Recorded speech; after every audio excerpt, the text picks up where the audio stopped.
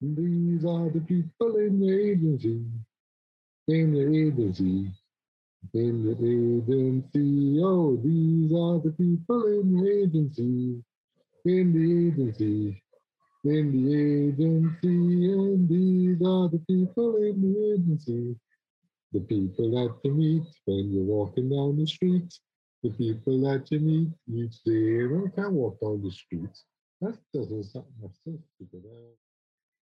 And he's connected to the audio, to the And audio, to the connected. audio. And If you these were are the to stay people in it. connected, the writings on the wall. If you know your mind's neglected, stumble, you might fall. Stumble, you might fall. What? What song is that? Why does it sound so familiar? What song Stereo is that? MCs. Stereo MCs connected, 1992. Dude, what's your problem? Here to stay Like, alive, staying alive. my Adidas. Because you're talking about 1992. Wait, my Adidas is not 1992. My Adidas was 1986. My Adidas. What is your problem, Adidas? All day I dream about sex. Is a corn fan. That's a D. You never Oh heard of, yes, you know, that's a classic one. Yes, yes, yes, the yes. I corn have song. that Like, song somewhere, and it was playing yeah. one time. And I'm like, wait a minute, that's what this song means. Adidas. Well, no, I mean, the reality of the situation is Adidas, in actuality, is named after a German clothing manufacturer by the name of Adi Dassler. Hmm. And yeah, Adi Dassler was the guy who, invented came up with this brand of clothing and shoes, Adidas sneakers and what have you. And then he and his brother, they had a falling out. And his brother said, "Hey, Hmm. I gotta make my own shoes. I gotta make my I own set of remember shoes." that. Right. And he called it Puma. So yeah, Uh-huh. I had a yeah. Puma shoe almost 3 years. It was Wow. a gray suede Puma I got when I went to Canada when I was about 9 or 10. And I Yeah. wore that shit. I wore that shoe until it literally fell apart. And even then, I was trying to tape it up with tape because that shoe was so. I have never worn a shoe so comfortable in my life ever Yeah. since. I know. Yeah. You know, I hear that. I hear that. I Puma, hear that. Puma. Is it Puma or Puma? It's Puma. Puma. Puma. Puma is a Yeah. damn good shoe. I don't know how it It is is. now. I don't know how it is now. But No. yeah, I remember reading that story. I'm thinking, you just lopped off 2 letters just to make it sound less Nazi-ish. So it went from being well, Nike is the god of is the god of Goddess of Victory. Yes. right. Yes. So I always thought Adidas was like some kind of god, Greek god for something, right? And when I Right. read that story, I'm like, holy shit! Well, you just turned this thing from being Adidas, from being hardcore German, Nazi fascist kind of shit, to this kind of soft brand that sounds Greek, it sounds heroic and it sounds, I don't think it is. Holy shit, jackass. That's interesting though because I heard what you call it? Yeah. I heard a BBC interview. No, it Mhm. was not a BBC. It was a um, 60 Minutes interview. I'm pretty sure it's online with the new director in charge of VW. And Mm. well, he's German, obviously. Well, And yeah, yeah. Over Alice VW, Budge. VW on the verge of being, erased from existence because of the shit they were doing with the emissions. They were lying Right. about how much Yeah. emissions. Yeah. So they were interviewing him and talking about, VW being in space. But the thing they mentioned was VW's roots are in this, Nazi Hitler kind Yeah. of situation. Yeah. You know? Exactly. I So mean, so mhm. uh-huh. No, there's footage. There's footage of Hitler walking, walking around in the Volkswagen plant, looking at this car, what would eventually become what we know to be the iconic Volkswagen Beetle back in 1938. Mm-hmm. He was Mm-hmm. there. They Mm-hmm. wanted to mass produce something called the people's car because that's what Volkswagen is. Mm-hmm. In literally Volkswagen in is the German, people's it's car. called the people's The car, Volkswagen. You people's see? wagon. People's Yeah, the wagon. people's wagon, Volkswagen. Oh, Yeah. yeah. So they figured, well, you know what the hell? I mean, Hitler's dead. The Third Reich is defeated. It's in ashes. But fuck it, we're just going to make a car anyway. No, but Yeah. I thought I thought the European allies Yeah. afterwards the reconstruction plan that this Yeah. guy came up with. The Marshall What was Plan, it? you mean? The Marshall Plan. One of Yes, the items for that was to rebuild German industry, and exactly. that was the flagship. And Yeah. it was the right thing to do. In the world nowadays, you're thinking, oh my God, there's so much crap going on. There are things that happen in the history of the world that Of have course. impacted us far-reaching by just the mere fact that somebody says, "Yeah, look, here's some money, finish this project." It's Mhm. not a bomb, it's not a missile, it's not whatever. It's a car. And Mhm. then we talk, and then obviously you can't talk about VW until you talk about the advertising of VW.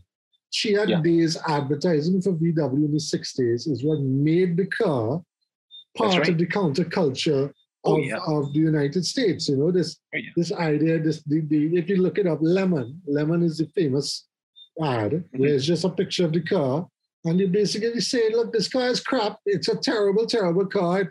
It looks terrible. It's ugly as fuck, but it goes this fast, and it's Yeah, extremely fuel efficient, and yeah. it's But the cheap. but the magical thing about it was they said it's an ugly car, but they made it so ugly it was beautiful, and that's Yeah, the thing about advertising. With advertising, you can almost take shit and turn it into sugar. yeah, So if you're looking at a vehicle like a Volkswagen, I mean, at first glance, you're really not into it, but because of the advertising, they come up with and the way in which the advertising was done, highly revolutionary. There's a very memorable TV ad that came out in the early 1960s, 1961, if memory serves me right. And all you have is this the ad centers on this dude trying to get to the snowplow in the dead of winter. And the voiceover says, ever wondered what happens? The guy who uses the snowplow, how he gets to the snowplow? He drives a Volkswagen. So you can stop wondering. And here you see this guy, like I said, it's bitterly cold. You don't want to go out there for anything. And here you are driving this little Beetle that seems it's just plodding through the snow and the slush, and you're going to get to the snow plow. And that alone, simplicity, that is how you sell something. And yeah, it became extremely iconic. And that was the car of the 60s. I don't think there's any other car that can come close in terms of visibility, in terms of I mean, sure, you have, your American muscle cars, you've got the Mustang, you've got the Dodge Charger, you even have the British Mini to some degree. But yeah. if you look at that little Beetle, you cannot. I mean, you can't turn away from it. It is instantly recognizable. You know what brand they're talking about. And personally, though, I would like to see a resurgence of that Yeah. Beetle and make it, I don't know, more environmentally friendly or something like that. Because Well, that really, was the story. That was the story in it's a great 60 design. Minutes. One Yeah, of the things in 60 Minutes we're talking about is that because of the VW debacle, they are yeah, forced to move into electric cars. So they right. have there's electric vehicles, what they call EVs, and then they have the hybrids. And and what VW is trying to do is VW is trying to develop its own, because they say we're an engineering company more than anything else. We've forgotten our roots. Because I mean, if the Volkswagen, that car has an engine in the back. It is Right. not water cooled. It is not a water-cooled engine. It is entirely, the engine is designed so that it does not need a lot of moving parts and water. So that means that the car is less, it's easier to maintain. Now, the problem is that you can't maintain now because parts are non-existent and whatever. Yeah. But Yeah. the story is that you never see a car like that anymore. They've tried to do it. Other people have tried to do it. Only Volkswagen has succeeded in doing it. And what the guy is saying is that we need to go back to that. We need to create the fifth competitor to Tesla with a true electronic vehicle, electrical vehicle that is on par with what we did with the VW way back in the 30s, where we developed a car that was so well engineered.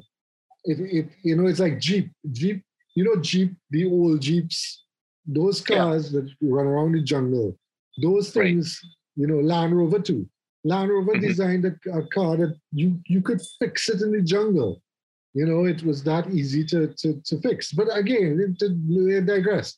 What I'm saying is that they're trying to develop an electronic vehicle or a hybrid that has a better battery, longer lasting, you don't have to charge it up as much, and it's also environmentally friendly. Because unfortunately, the problem is that we're moving from a gasoline combustion engine, which is giving off carbon monoxide and CO2 and all this stuff, to a battery that when it breaks down is going to basically destroy the environment anyway. So there isn't much trade-off. And the fact that to charge your electric vehicle, you're going to have to burn gas anyway to charge it. So it's not like you're trading anything off, you see, which is the argument. But anyway, the advertising for electronic vehicles are terrible, horrible. Because you come back to how they stole VW. They decided that this is how we're going to position VW. And the story is when they presented the idea to the client was like, no, the local or the American distributor of VW. He's like, you can't sell the car like Rodney Dangerfield. Are you insane? And they're like, no, we know what we're doing. We have to be self-depreciating because it's a god-awful, ugly car. Yeah. And I've driven in it. It's a loud car. It's extremely hot in the car. It's like in Trinidad, if you drive in a VW in the middle of the day, you're in an oven. I know. You're in an oven. I know. Anyway, I know very well. So that leads us to say that, well, we have rambled on and we have not introduced ourselves. We haven't. Ian Reed. That's a pity. I'm Jared Butts. Jared Butts. We worked in advertising. We did. Some years ago. And it scarred us for life. Eons. And it scarred us for life. We still suffer from cases. Yeah. This is the way, this is how we vent. This is how we were able to, the more we vent, the more we're able to just detoxify what happened to us in our respective tenures while working at, as we like to call it, the agency. The agency. We've been told to name the agency now. We've been told to name the agency now. We can name the agency, really? No, but we've been told to, and I'm not doing that because I still think I want to. I'm not also, taking basket. No, not only that. I'm also putting the call out for anybody. We always ask for anybody who wants to come and jump in and talk. We always have people jumping in and talking, like Quincy and Anthony and so on. But what we're saying is if anybody working at the agency now who wants to come and jump on and talk, absolutely, no problem. I know we have a couple of listeners from the agency who want to remain anonymous. And I'm saying really? Thank you very much, yes. I also want to shout out to Kendall Toloka. Kendall Toloka messaged me this afternoon to say that he enjoyed the last two episodes. He listened to it on YouTube. And he wishes that I would put this stuff out on YouTube at the same time. And I kind of told him, look, it's just only so much that I can do during the day. So you're just going to have to, so he said he's going to try to, we're on Spotify and Apple Podcasts, we're on all these other podcast platforms, and we're on YouTube.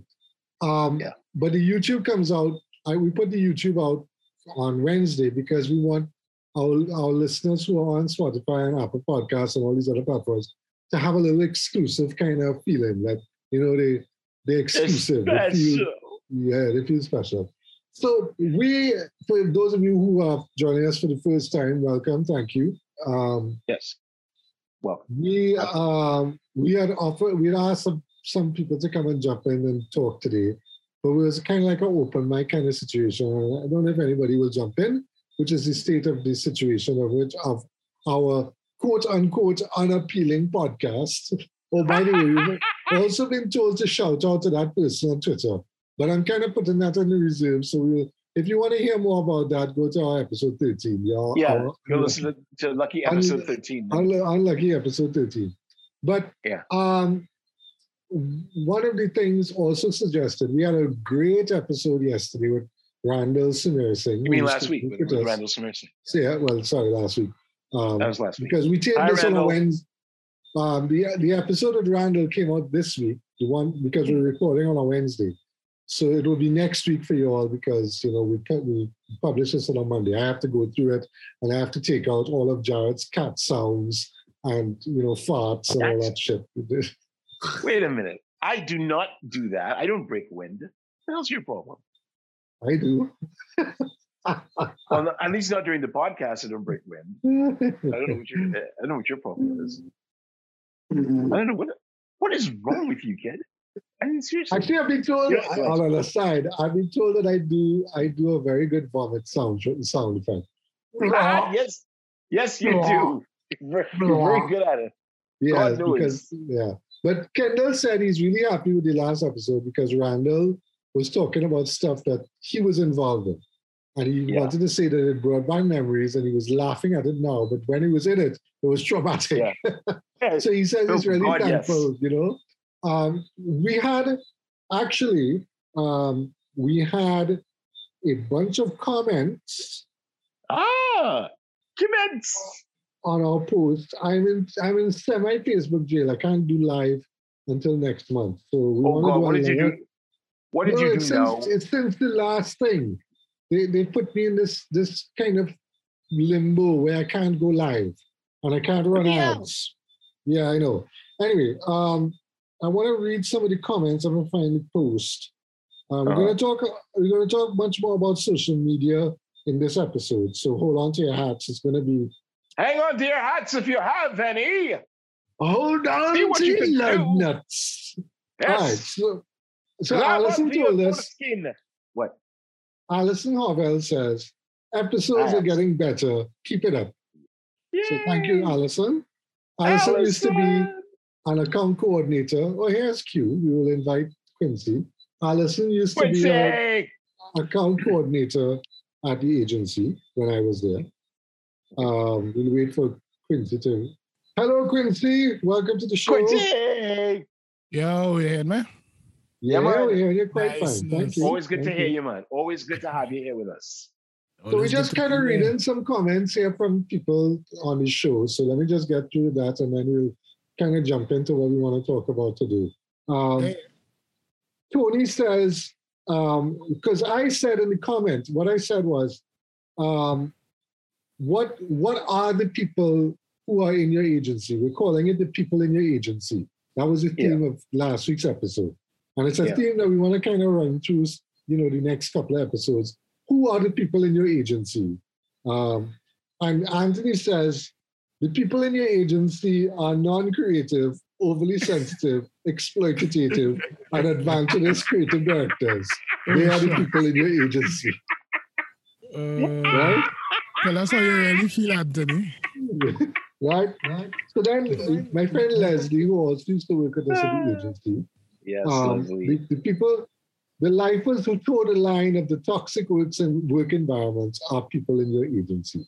And we had also talked about that. We had also said that there are people who stay 20, 30 years taking Johnny Depp shit. Sorry. I had to put that. Taking Johnny Depp shit. Amber Alert! Amber Alert! And suffering through it, having ulcers, migraines, constantly going to the doctor. When you really realize it's just psychological. You're in a situation where you're messing with not just your mental health, but your physical health is being challenged. Absolutely. Right? Yeah. Leslie also says the employees who work more on their personal endeavors versus actual agency work are people in your agency. Right? And then she also added, I don't know what LILO stands for. What does LILO stands for? Lilo and Stitch? No. Lilo's the other half of Stitch. Oh. Yeah, but it's an acronym for something. I don't know. But she says Lilo, employees who get away with the most are people in your agency. Yes. It has some people, let me tell you, it has some people, right, who get away with bloody murder. And I have a story. I have a story for that. So I'll table that, but I have a story, so don't let me forget that story. I gotta write that down because that's a fun story. Write that down. Yes. People who get away, and it comes into our characters that we were building in last week's episode of where they fall into the category of, when the shit hit the fan, somehow they find themselves clean as a whistle. Turtles, like a turtle. Or they tell the shit and then able to dodge it. You see? But then the last comment was David C.V. Smith from Corbin, a friend of ours. He says, the people who have the hookups are the people in the agency. So, the interagency, these two backs in the conference room. There is a story of in an agency, not our agency, and not an agency in Trinidad though, but there was a story that I was told, I think it was in London, where they found the creative director having sex with somebody, they didn't say who, in the conference room. And they only found out after the traffic meeting. So they were all sitting around the conference room and was like, wait a minute, what? What? Bang, what? bang, everybody just kind of pulled away from the conference room table like, oh my God. Naked butts on the conference room table. You mean to tell me they left evidence of their DNA? Oh my goodness, it's right. That's not getting well to go, I think conference room is it in the agency, I think. Premium real estate. It's a big table. It's a big table. I mean, the worst you could do is fall off and roll off and fall off, That's the worst thing, like it was a joke on, not Seinfeld, it was an earlier sitcom, where the guy said the girl's bed was so high, it took 3 seconds for him to fit the floor after he rolled.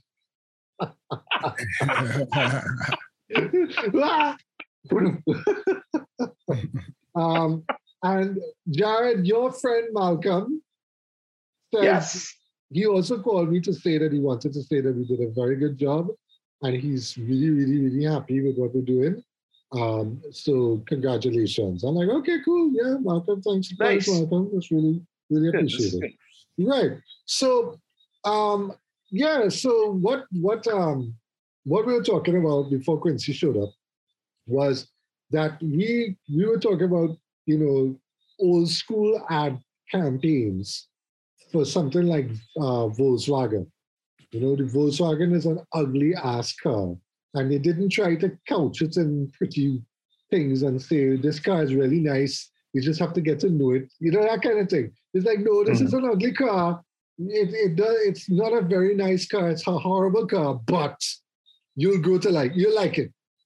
So the campaign was very successful. It's very famous. And, we were kind of talking about that because I want to lead into something that was shared with me from our friend, what's his name? Sorry, Eddie, I didn't mean to forget your first name, your full name. Mansour. Eddie Van Halen. Oh. Eddie Mansour. Eddie. Yes, I know that Eddie. Yeah. I know that Eddie. So Eddie shared with me some posts and some ads that this companies is pushing out. Excuse me. Now, Kendall Oil. Now we'll talk about Kendall Toluca, and the joke is we used to call Kendall Toluca Kendall Oil. and he used to like that. But anyway, that's an aside. But That's Kendall not Oil important, apparently, really. That's yeah, what I'm Kendall, yeah, that's not important right now. Kendall Oil has started pushing some very, very strange things on their social media. So I just wanted to read the one that I shared in the group because I thought it was weird. I don't know what they were trying to do. So maybe Quincy, you could tell me what you think, right? So it's an Instagram post and it says 4 out of 5 wet men, and wet men is huge, giant word, pour more Kendall after the first try. I don't know. I don't know if they're trying to be funny. I don't know if they're trying to be scandalous because a wet man, for those who don't know, is a guy who drives a teeter, isn't it? Correct me if I'm wrong. As a wet man. Yeah. Well, no.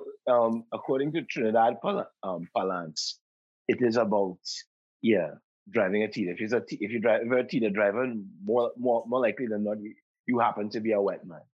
So I think So Well, it has some of that. It has some of that involved in it because, like, a teeter end up getting that title, as you know. But it kind of it had wet man was out there before teeter as a slang. Yeah. I remember that. as a girls man kind of thing. Yeah. And then before that as other things. But it's kind of like that. But I'm saying that to say, help me out. I don't know what I mean. I don't know what it means either. But what can help though is that they have some photos. There's a carousel post on Instagram. There's some photos of some really hipster-looking people, like a guy in shades and beard in a car, and then a guy with shades looking very wet manish, and then they say wet girl. They kind of just throw this girl in a car. It just seems very random. But the caption underneath says, "Who says water and oil don't mix?" Okay, well it doesn't. But our 80% customer retention rate means 4 out of 5 drip bosses continue to use Kendall. So is that the punchline? You see, this is where I'm sure they mean well, but if you as somebody who is intimate with the ad, if you have to explain what is how the but if you're a car guy, Jared, if you're a car guy, you would understand it, right? Even if you are a car guy, Ian, even if you are, what the hell does that have to do with me purchasing Kendall Oil? Yeah. I mean, exactly.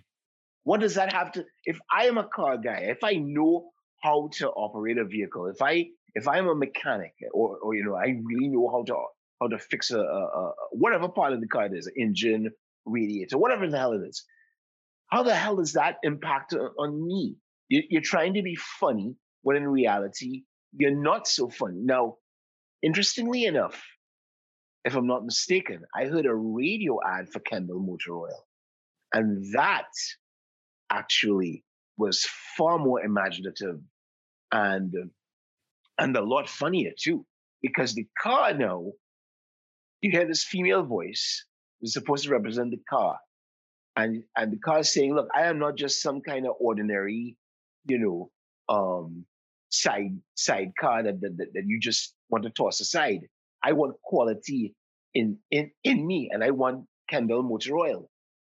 But you need to hear the ad to understand it. But you instantly tell yourself, "Well, this sounds like something that I would want to use for my vehicle," because it tells you what the motor oil is supposed to do.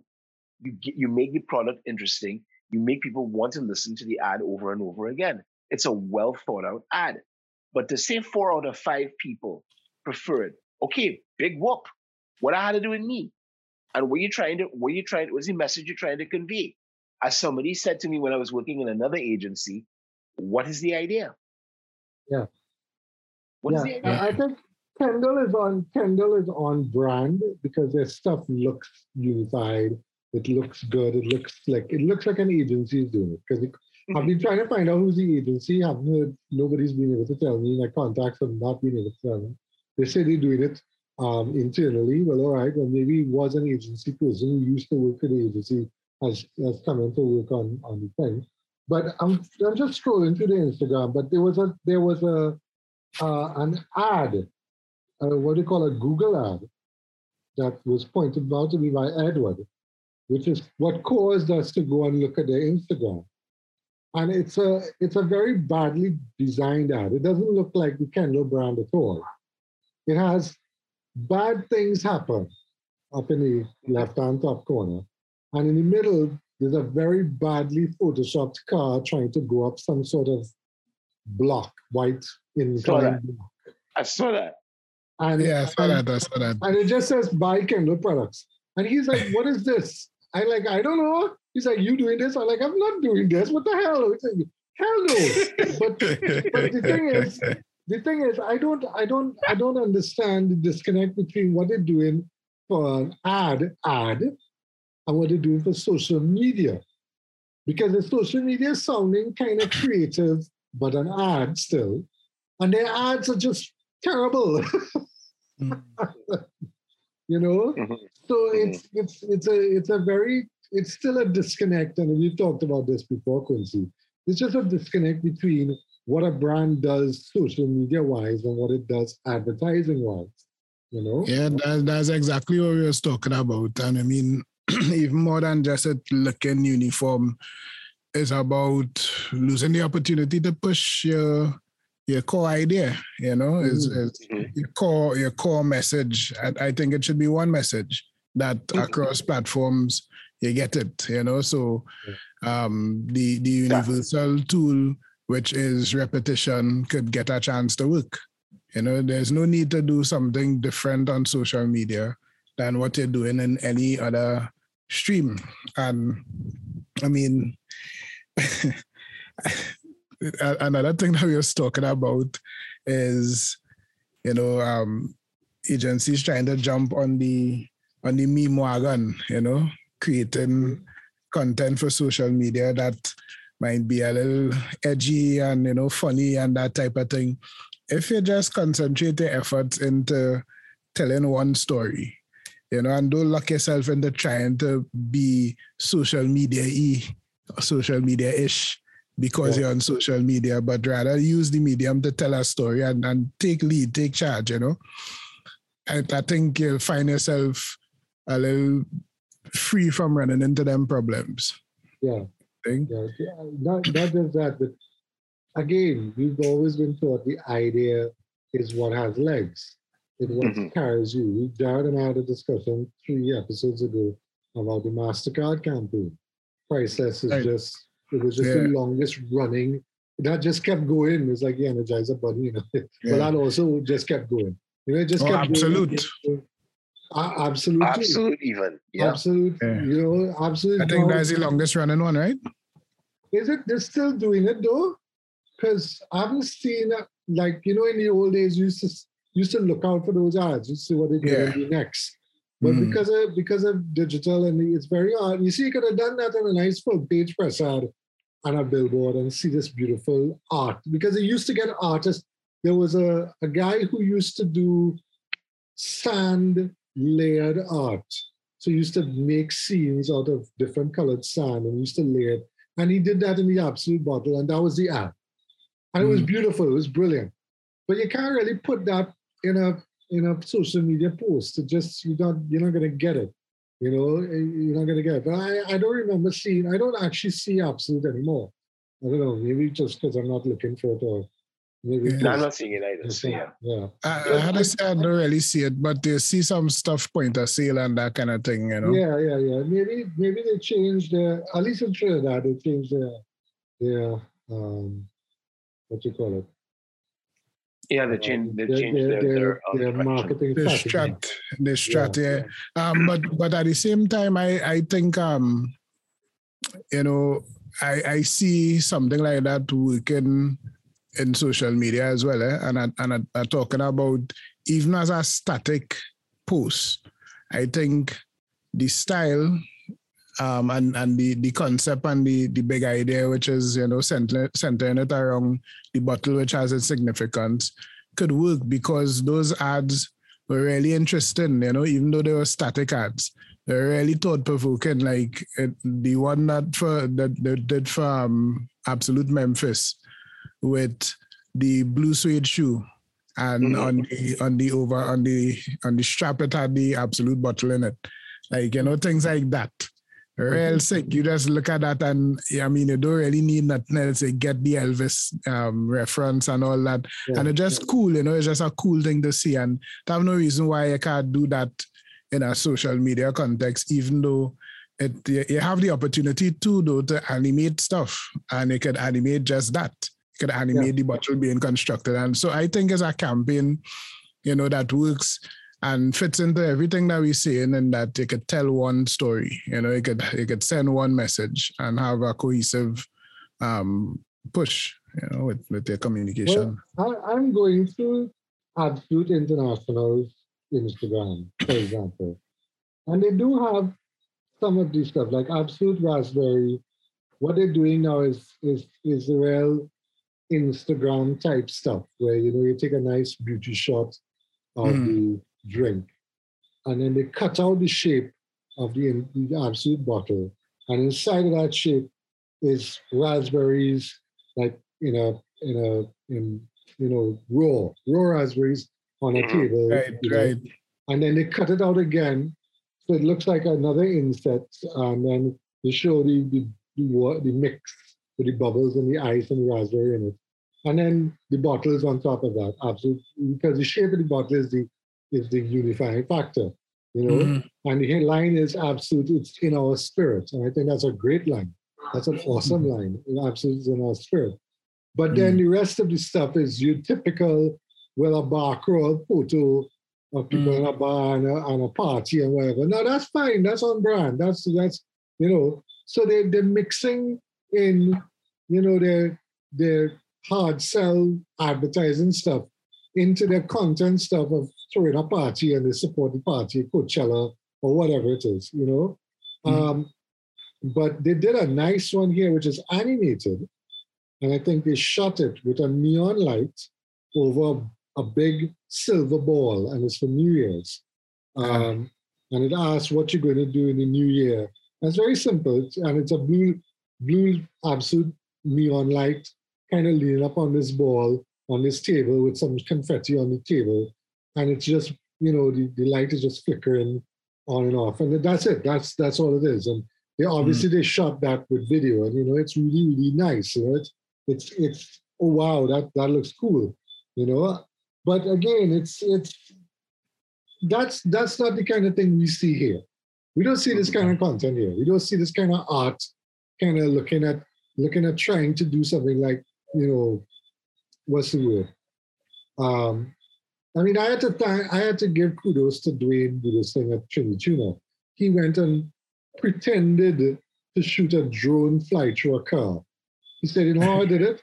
I said, "How you did?" He said, "I put it on the end of a stick, and not just a sticker, some broom handle with the broom still. I tied the camera to it, the GoPro to it, and I just went around the car's room and pretend I was flying." And I'm like, what? That's cool. When you look at the video, he has it up on his Instagram. When you look at the video, I said, but this is a cool drone shot.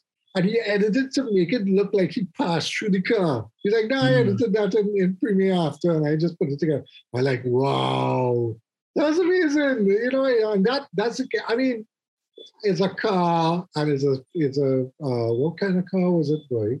It's one of these old Mitsubishi Lancers that the guy souped up and made it look real cool and stuff, and has it in his house. You don't drive that.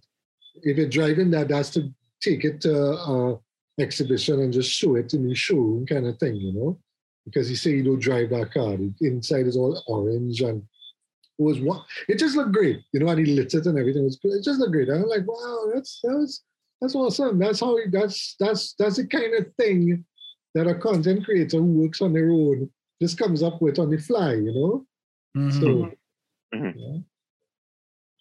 And it's sad because I think that's the kind of spirit that we were supposed to be heading to with, agency stuff. Like it was always, and I think I probably talked about it on the show before too.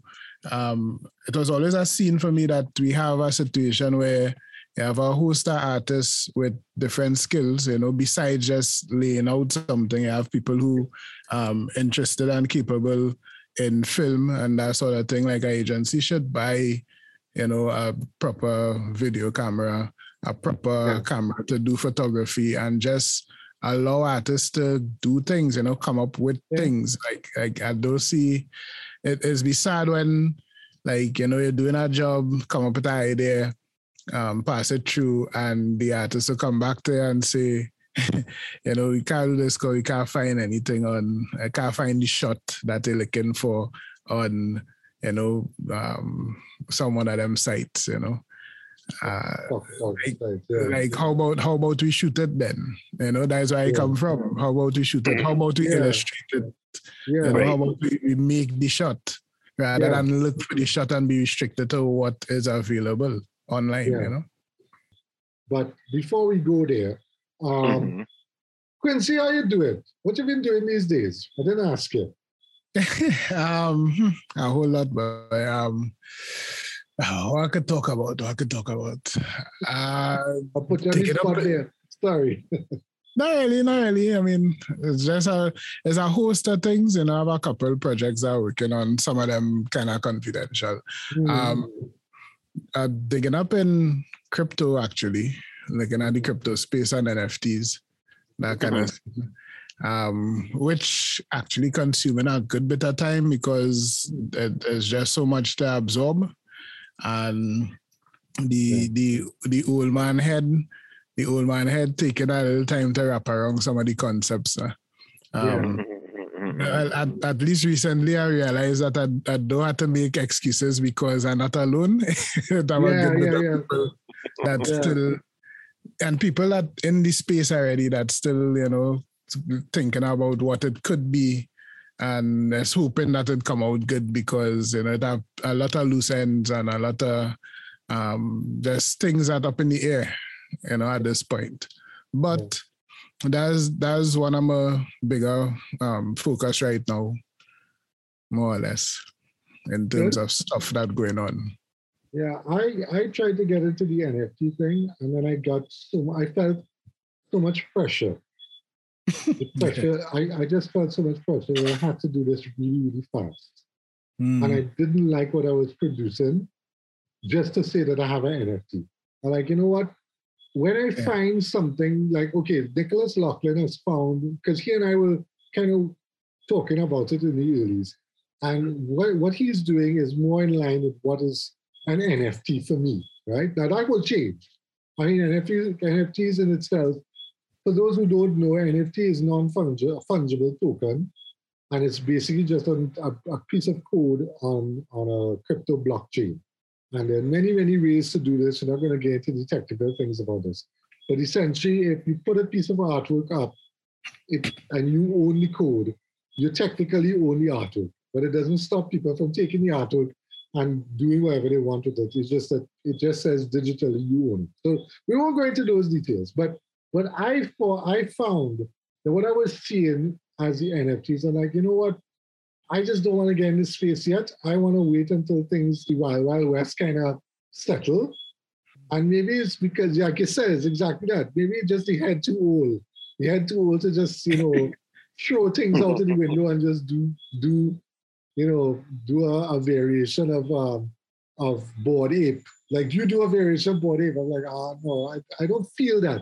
That is not me. That is not my creative juices. My creative juices are going to flow into a derivative of a Bored Ape. That's not how it works. Anyway, but that sounds exciting. I think I'll look to see what you end up doing with that. That looks cool because that is the future. That is where it's going. I'm convinced that blockchain have something to do with the future.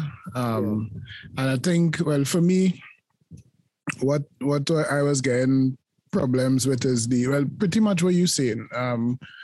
Is the why, why we creating these things. And I think right now it appeals to one very small portion, the NFT that is small portion of things that useful, which is collecting. So like a collector right now making the name because mostly everything that jump out right now is about, you know, a unique thing, and it's about novelty, I should say. So like you're collecting things, and because this is the first XYZ, you know, in NFT format, it has some value from being the first, you know, even though it might just be, you know, a stick man drawn by a monkey, you know, it's the first NFT that a monkey create. So you have that, and it has some value because of that. But I think the creativity needs to start to come in terms of how we're gonna use this to make beneficial things for people to buy, to, you know, things that have real utility. I know in some instances where you have people purchasing like items for games, you know, game pieces and that kind of thing, I could see the value of that for a gamer, you know, if you could buy a Jordan for your Jordan player in an NBA game, or if you could buy a unique color Ryu, you know, that kind of thing. I guess that will work. You know, that have some utility in terms of the payoff for a gamer. But beyond that, I ain't really seeing much to say, all right, this people should be bidding on this to have this and own this NFT, you know. But all that is part of what we're working on, you know, because there are possibilities, there is room to create, you know, certain things that might be valuable in a real sense. It's just to see how it play off, and if it does well, we happy. Well, I wish you luck. I'm glad. Thanks, man. Thanks. Yeah, I mean that you're undertaking something there that's rather bold and some would argue revolutionary. So more power to you. More power to you. We have to be, like I said, we have to be innovative. And I started somebody had last year when we started talking about this NFT story. I said, he was like, but I said, we have to try. We have to try. We have to try something because we are no more oil. We are no more this. We got to try something. Actually, somebody was telling me on that whole idea of crypto. Somebody was telling me that Trinidad could be the central hub of a huge crypto farm, and I was like, that's a great idea. And then I'm like, but crypto requires vast amounts of power. You know, it's not like we generate the raw material anymore for that kind of power. We're not using the natural gas we have isn't enough to be pushing that kind of thing yet. I mean, if we could do that, if we could get the natural gas or the oil to power the power stations to push a crypto farm, by all means. Because right now, as a friend of mine told me, he said when he tried to do crypto and he tried to do the mining, he say he get like a nth of a what you call it, Ethereum or whatever it is, in about 6 months. And he said the computer was blowing. He said the whole room hot. And all he gets is little nth. He says it's worth money. Don't get him wrong, he get money. But he said the amount of electricity he burned to get at, you know. But anyway, those are things that can be discussed and talked about and debated. But I mean, I just thought it was funny that somebody would just they would have the pie in the sky idea, and you would think, that sounds great, and then you really start to think about it and say, they have some things that you got to overcome first. Not impossible, you just have to overcome them, you know. So why not? Yep. Talking about the innovation, what I actually wanted to come back to is a story. When we come back to the people of the agency, these are the people in the agency. We're talking about characters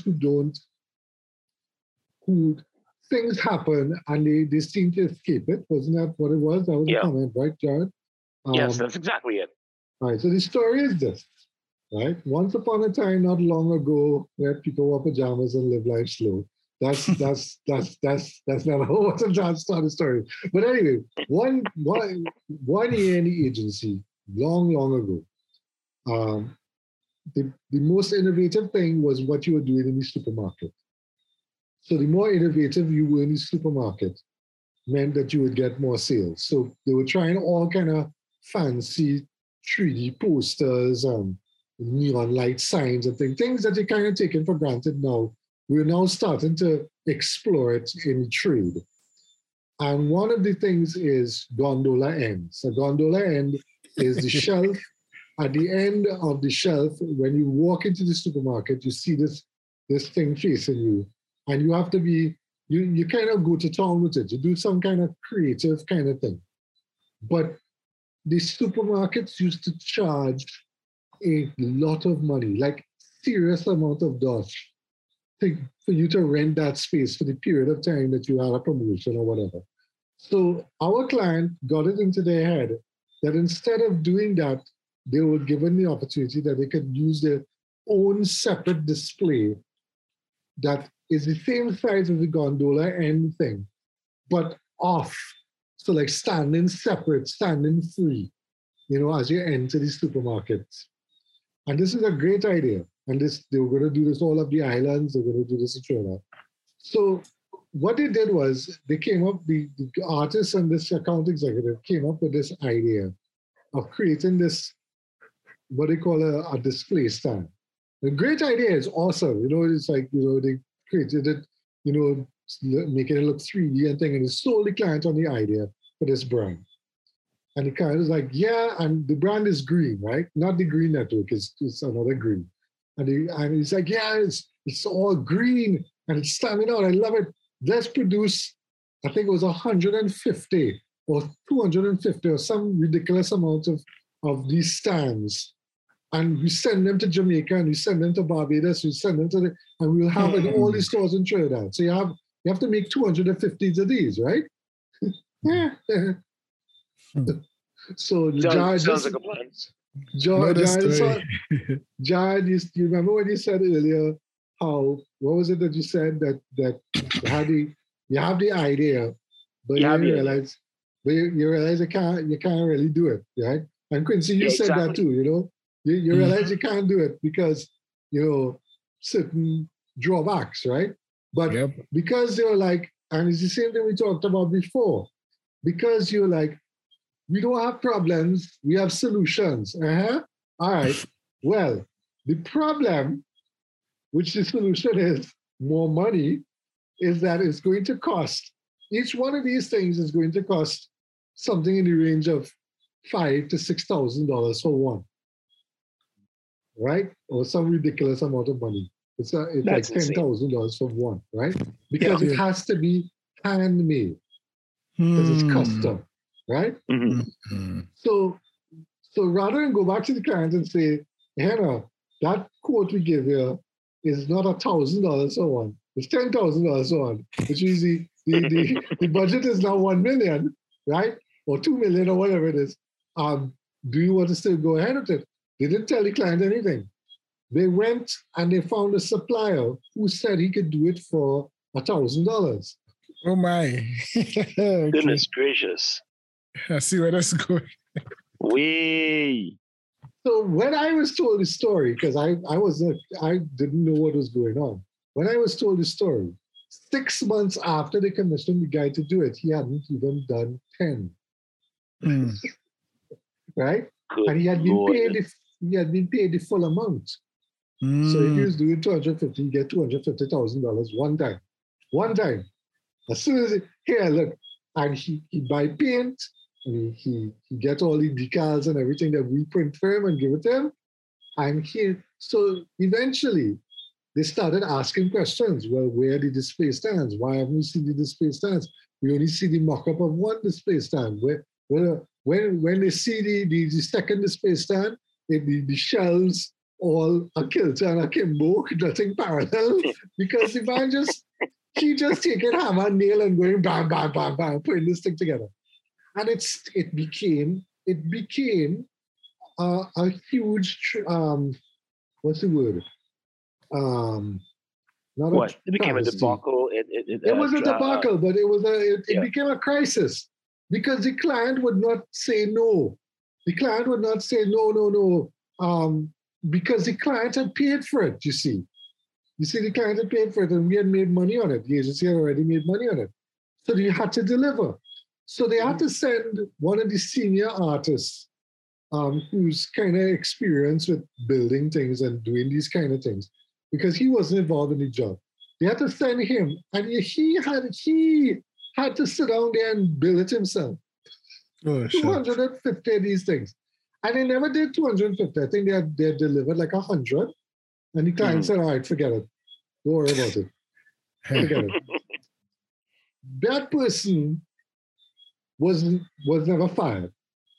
You follow what I'm saying? And I just think to myself, but you just cost the agency like $1 million and something because they had to give back the money because obviously they didn't deliver. You just cost the agency one shitload of money and you're still here. How are you still here? In any other company, they would have told you to pack up this stuff because this is the greatest failure that I have ever seen up to this point in my life. You know, and I'm thinking, okay, you all want to be innovative. Don't get me wrong. It was a great idea. You all came and you pitched the idea and whatever, but you didn't really think it through to really do this, which is what the senior artist said afterwards. He said, well, if I was on this job and you told me that we have to do this, I would tell you, in order to build this, it would cost X. So go to the client and tell them they could realistically get 100 at this price, and we could strategically put it in strategic places rather than try to, like newspaper, just mass produce it. Because as far as the client was concerned, there was a factory making this thing, Right? It was some kind of Latin American company we had hired to build it. I don't know what everywhere at every step of the way, there was some sort of failure of communication, and the money just kept being spent. The money and I remember they brought the green tins of paint back to the agency, and I was just like a shitload of green tint, and it stayed there. I like, well, what are you going? And I think that somebody took that paint and painted the house because somebody say they see a house going down in that color with the green color because they said that is the green. They got that's the Pantone green. We went on order especially for the display unit. But again, I wouldn't be disparaged them. I wouldn't say that they were stupid. That's not it. I think they drank too much of their own Kool-Aid.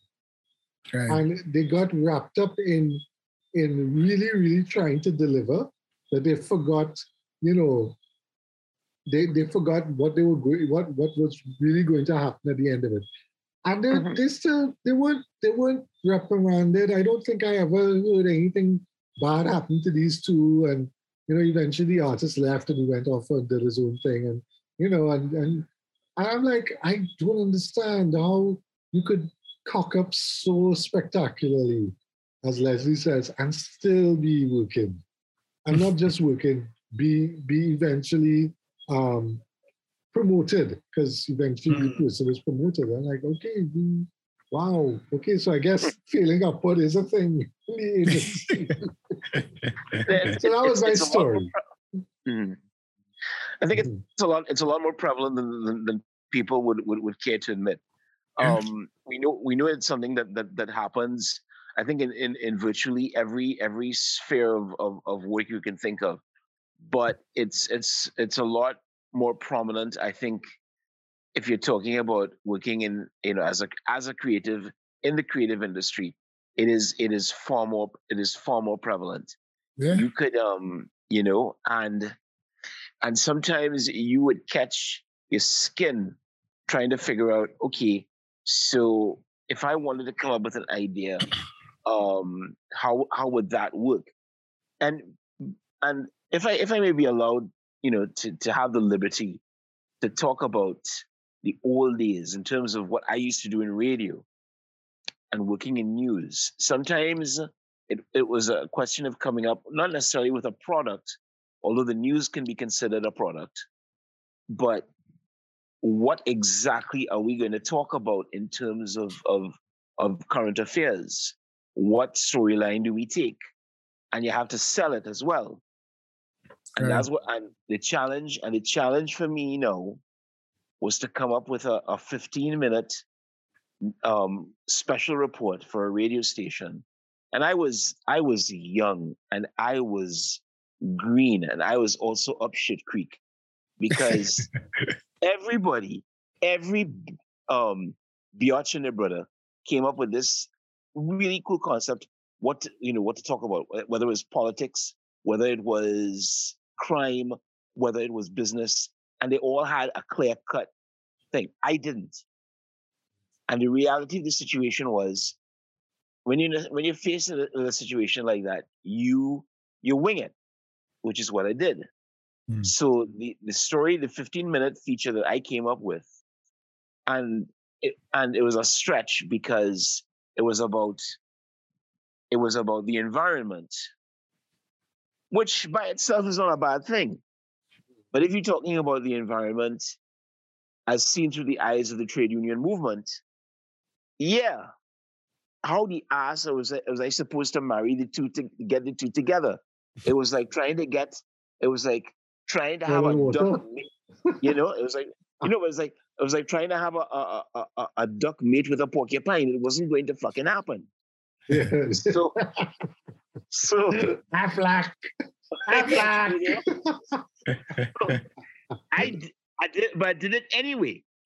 And sometimes in the quest for trying to and if you're linking it with advertising, as I always say, if you want to come up with a boss idea, sometimes you have to punch ugly. Sometimes you have to just say, well, you know what? If we're gonna have to go through a ton load of shit to get to the sweet spot, let's do it.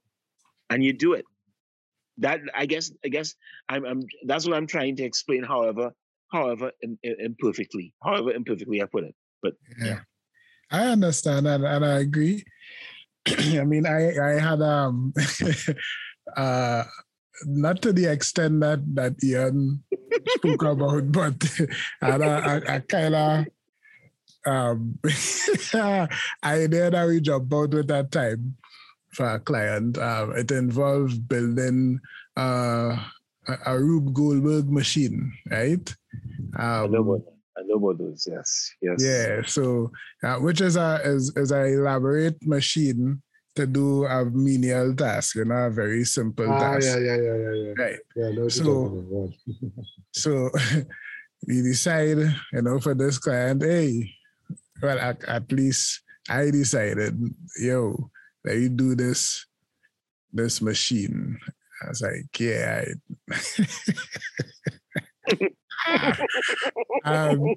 So, we contract a dude, a local artist, a builder. He heard the idea because we didn't have any sketches or anything like that. We just had the idea. And he was like, well, yeah, I can build that. I could do that. Yeah, man, we could do that. Yeah, we could do that. Yeah. Of course. Always, we start off hot and sweaty. Yeah. We had a time frame for producing it, which to jump to the end of the story, we missed our mark by real plenty. Right? And the client organized for us to get our warehouse space because it was a big machine, get our warehouse space to build it in, and the whole team was down there working on it, and I kind of seen the builders team, that is. And there's coming up with good stuff, like real good stuff. And a machine like that is complicated because a lot of measurements and exact measurements and dealing with physics and momentum of things and that kind of scene. So long and short, the machine was finished. It was pretty awesome. It was way past the time. Way past the time. And I think the person that was working on it, on the client side, I think left and all that. So like we had that whole transition where kind of new management scene, and they're not familiar with it, and they thinking, where's this? So we end up with this big machine. I don't even know who paid for it, to be honest. I don't know who paid for it. God. But this real Quincy, big machine. Quincy, what was the machine doing? What was it supposed to do? I mean, at the end result, what was it supposed? What? It was just supposed to look fancy, but did it have a purpose? I mean, yes, it had a purpose. You're supposed to, how it started by, it was something to do with, it was a fire beverage. And it literally would pour the beverage for you, but going through a whole set of things. right. Yeah, using little sports references and things. So it had cricket involved and football and that kind of thing. And there's all these things rolling about and triggering things and some dominoes and that kind of scene. And then it pour like the perfect drink for you, kind of scene. And it was just supposed to be a fun novelty thing that might that travel around the country and that. Yeah. No, I tell you, if we had do it on time and everything, it would have been a spectacle, I'd say. And we were going to actually do a video with it and shoot it again, thinking about, how it could populate different platforms and things. You could do a video, well, we wanted to do a video that would be a little more stylized, it's tracking the ball and, setting up a nice shot for when certain things happen. So it'll be real dynamic and, edit it to music and have it looking sick. Yeah. That would have become a TV ad. And then, for the live thing that was linked to our online promotion and all that, it was real dynamic. It was a nice campaign if it was supposed to come off. But two things in retrospect. One, it was a little more elaborate than it needed to be for the type of promotion that it was. It's one of them little, just one more moving part than necessary. Yeah, it was supposed to be, a buy this and save your rappers or save your corks or whatever, and get a chance to win. Oh gosh! I say, what about if we do this? Yeah. My head, your head just exploded. Now we could do this though. We could do this, and the presentation was great, everybody was like, yeah, that's real sick, we never seen nothing like that again before, it's like, yeah, I think it's real, man, let me do it, and it's like, yeah, look, everybody do it. That turned into, yeah, we still do it. That was, They had a campaign back in the 80s, right? It was called the Letters Game for Coca-Cola and Sprite. And back then in those days, it wasn't so much in the bottles, but we were in the cans. Right. You had the Coke and the Sprite, every time you pull open the thing with the ring on the underside, it would have the letter. So if you can get that, so if you bought 3 Cokes, for example, and each ring spelled CAP cap, you win a cap. Right. Game. And everybody catching their ass to get a V because everyone is in the video game. But I remember that. You remember that? But the thing about it is, right? The problem with that was the NLCB called and tell them, hey, all they had to stop doing that because it's like a lottery all you have. And all they're not supposed to do that. So once there's money involved. That That is gaming. What is a game? It just fell apart. But Lord, it was a boss idea. But again, it was symptomatic of what sometimes happens when we do ad campaigns. We don't think it through. But it was fun. It was a fun thing. I liked it. I thought it was a nice idea. But back then, The only other thing I remember is when. We spoke about this before. I won't go back into it. Is when we tried to do that 360 effect thing and tag people, and the executive said, no, I don't want to be tagged in nothing else. The YYC with our next one. Nah, we ain't doing that. But I'm trying to think like big ideas. Okay. Oh yes, actually, it wasn't as interesting as the overproduced electronic item that Quincy was talking about. But the launch of the the Transformers movie. We did a tie-in with the telecommunications network people. And somehow they got it into their head that they would build a full-size Transformer robot in front of the cinema. And it did come off, huh? It did come off. The problem with it is that it went over budget and pieces was falling off. So Sharon wanted to go and run up and hug the thing. It's like, no, you can't hug the thing. It will fall over and kill everybody. It will literally fall into the box office and kill everybody. Right? And when I look at it, I say, but wait, you take a whole battery and spray paint it silver and shove it into where the leg's supposed to be. That is what you do? And it's leaking? What in jail is it? Like, no, we didn't have time. You know, the premiere was coming up. But we did a successful tie-in with Star Trek when Star Trek was rebooted in 2009. They built the whole Enterprise in the middle of the movie town foyer, and people could sit down at the controls and thing, and you had people dressed as the characters and all that. That came off beautifully. That was awesome. You know, man.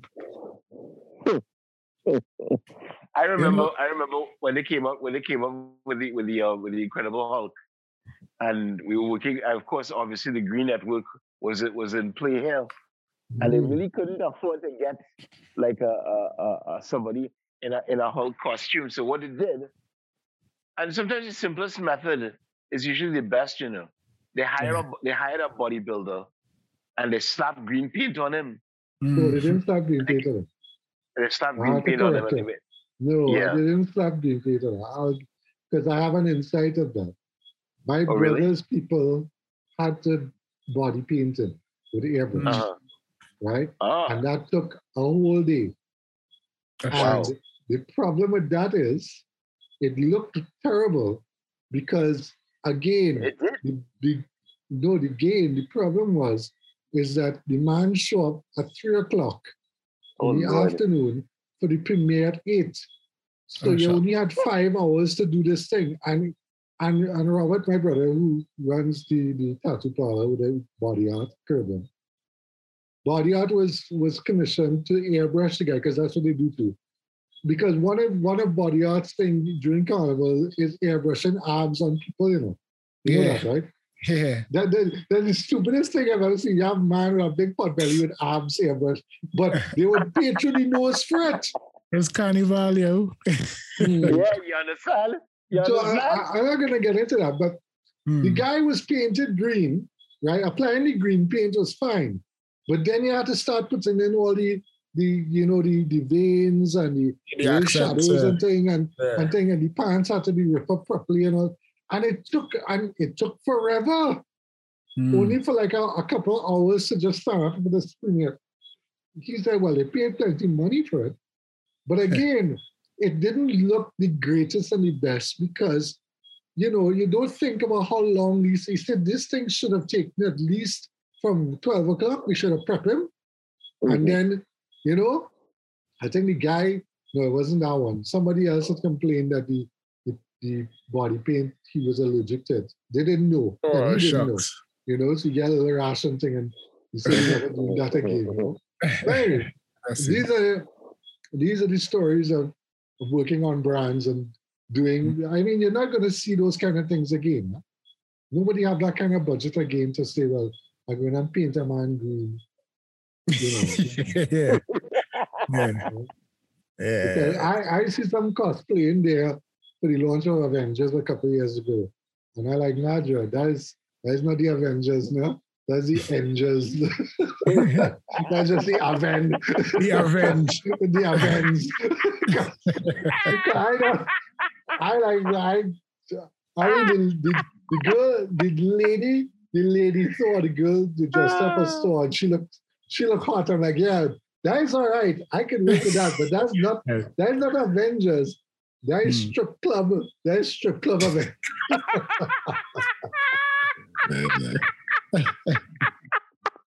Anyway, guys, this was great. I think we shall end on that I note. wanted to stick in a real quick one. And this is just in light of, big ideas, but simple ideas that had big impact. And at least we could talk about one that worked. I didn't work on this, but this back in the day I was young. You all remember I believe it had to be a Nestle promotion with butterflies on the wrapper. Yes. Nestle condensed milk. Yeah, condensed milk. That's right. You get your booklet, right? You pick up a book.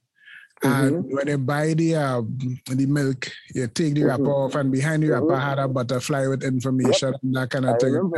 Different butterflies. That was a real simple idea, but I mean, if you think about it, it was a big deal in that you had to print these booklets, right? Then, the kind of therapy that you had to go through to get communication on a label. They're talking about supply and run and that kind of thing, and they had to get a fresh run so that at a time and then they printing new labels and that kind of scene. The logistics again, that to work. You had to be on point with it, right? But they pull it off, and it was real big. I mean, it's something that a lot of people remember. And that was a real successful, at least from my perspective as a consumer at the time. Absolutely. I remember that. I was never so interested in condensed milk as a youth.